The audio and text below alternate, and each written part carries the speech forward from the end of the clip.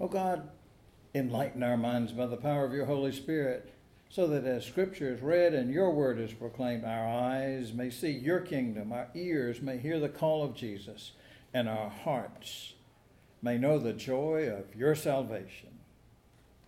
Amen. Our scripture reading from the 8th chapter of Mark's Gospel includes the first of 3 times that Jesus told his disciples what would happen to him in Jerusalem, that he would suffer and die, and that he would be resurrected. He says that in our reading from the 8th chapter, and again in the 9th, and again the 10th chapter. And all 3 times, every single time, the disciples did not get it. Jesus tells them and us each time something about discipleship. So listen now for the Word of God in the 8th chapter of Mark's Gospel, starting at the 27th verse.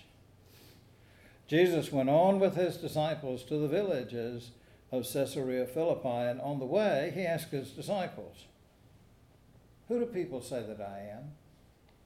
And they answered him, "John the Baptist, and others, Elijah, and still others, one of the prophets." He asked them, "But who do you say that I am?" Peter answered him, "You are the Messiah." And he sternly ordered them not to tell anyone about him. Then he began to teach them that the Son of Man must undergo great suffering and be rejected by the elders and the chief priests and the scribes and be killed, and after 3 days rise again. He said all this quite openly.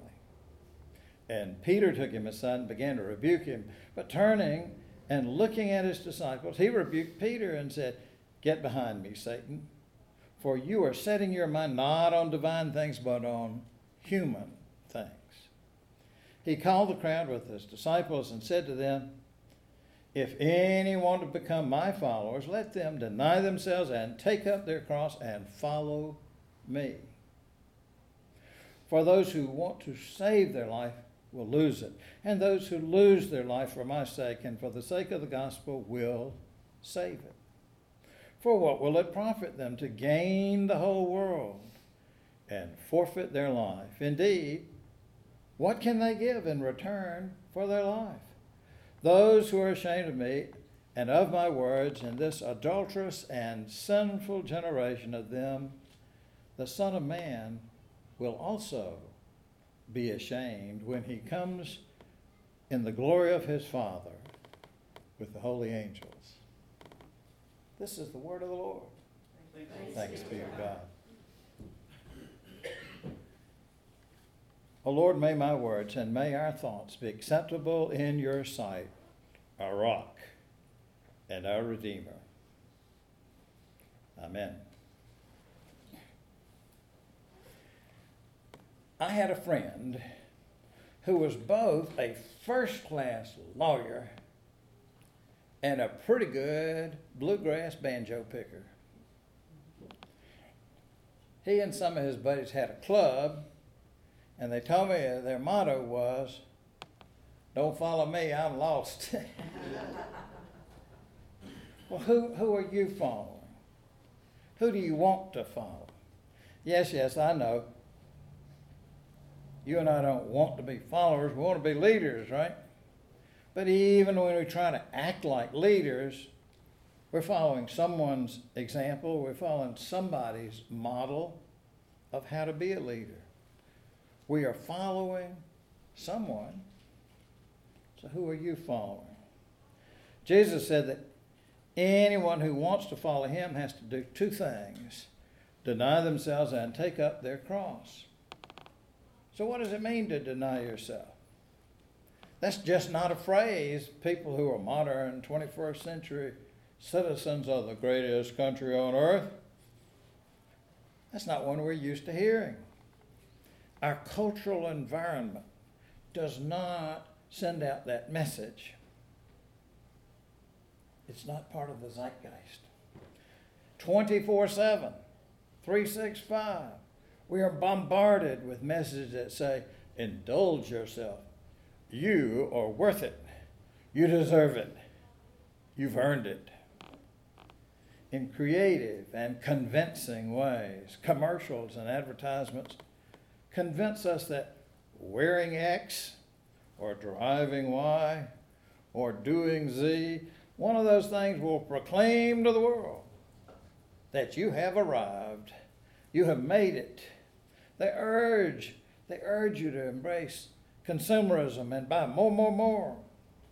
If you believe your problem is that you don't feel good about yourself or you're kept awake at night by fear and anxiety, the treatment is supposed to be buy more stuff. And if that kind of medicine isn't working, well, you just need to increase the dose. Buy some more. You must not be shopping in the right medicine store. Well, the question remains then, how do you deny yourself? And what does it mean to take up your cross? Taking up your cross here is different from when people describe life's little nuisances like a critical in-law or hair that won't curl properly or an annoying neighbor or something as my cross to bear. To deny yourself is to take up your cross is to follow the example of Jesus Christ. No matter how painful, no matter how deadly the consequences. To deny yourself is to take up your cross.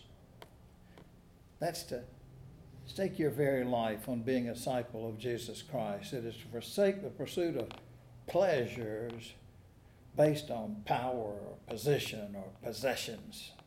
To deny yourself and take up your cross is to forsake a life that's based on that one-note song, me, me, me, me.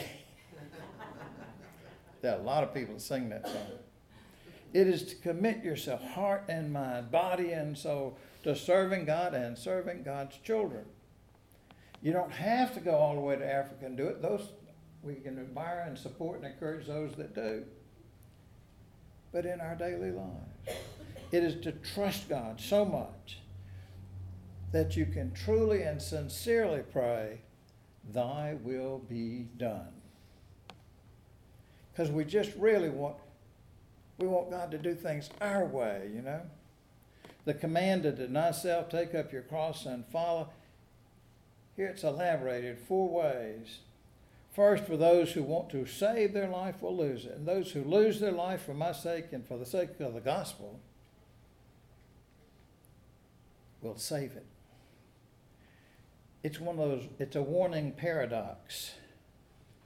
You cannot save your own life. You can only spend your life. What are you spending your life on? The second and third 4 statements are really rhetorical questions. For what will it profit them to gain the whole world and forfeit their life? And the third one, indeed, what can they give in return for their life? Your life is priceless.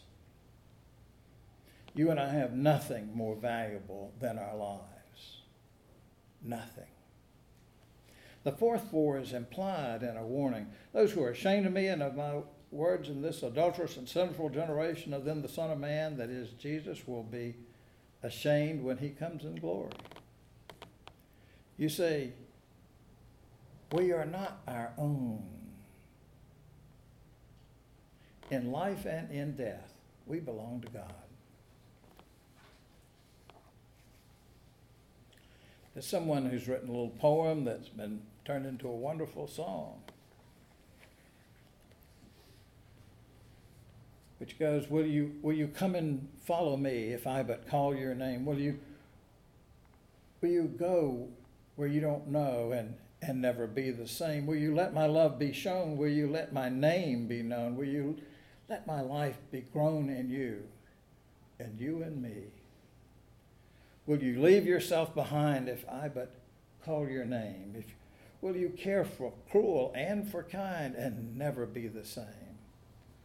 Will you risk the hostile stare? Should your life attract or scare? Will you let me answer prayer in you and you in me?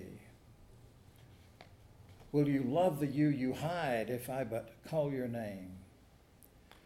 Will you quell the fear inside and never be the same? Will you Use the faith you found to reshape the world around through my sight and touch and sound in you, and you in me.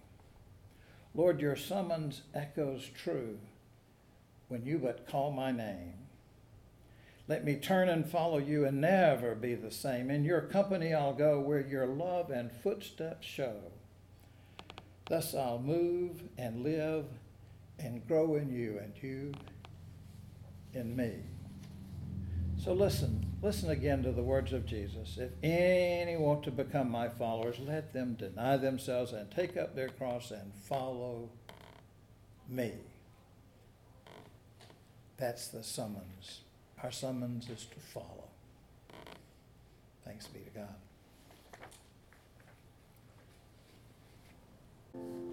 Brothers and sisters, we are disciples of our Lord Jesus Christ. So let us not shun the way of the cross, but follow wherever the Lord may lead. And now may the blessing of God, the Father, Son, and Holy Spirit surround us all and uphold us on the way. Amen.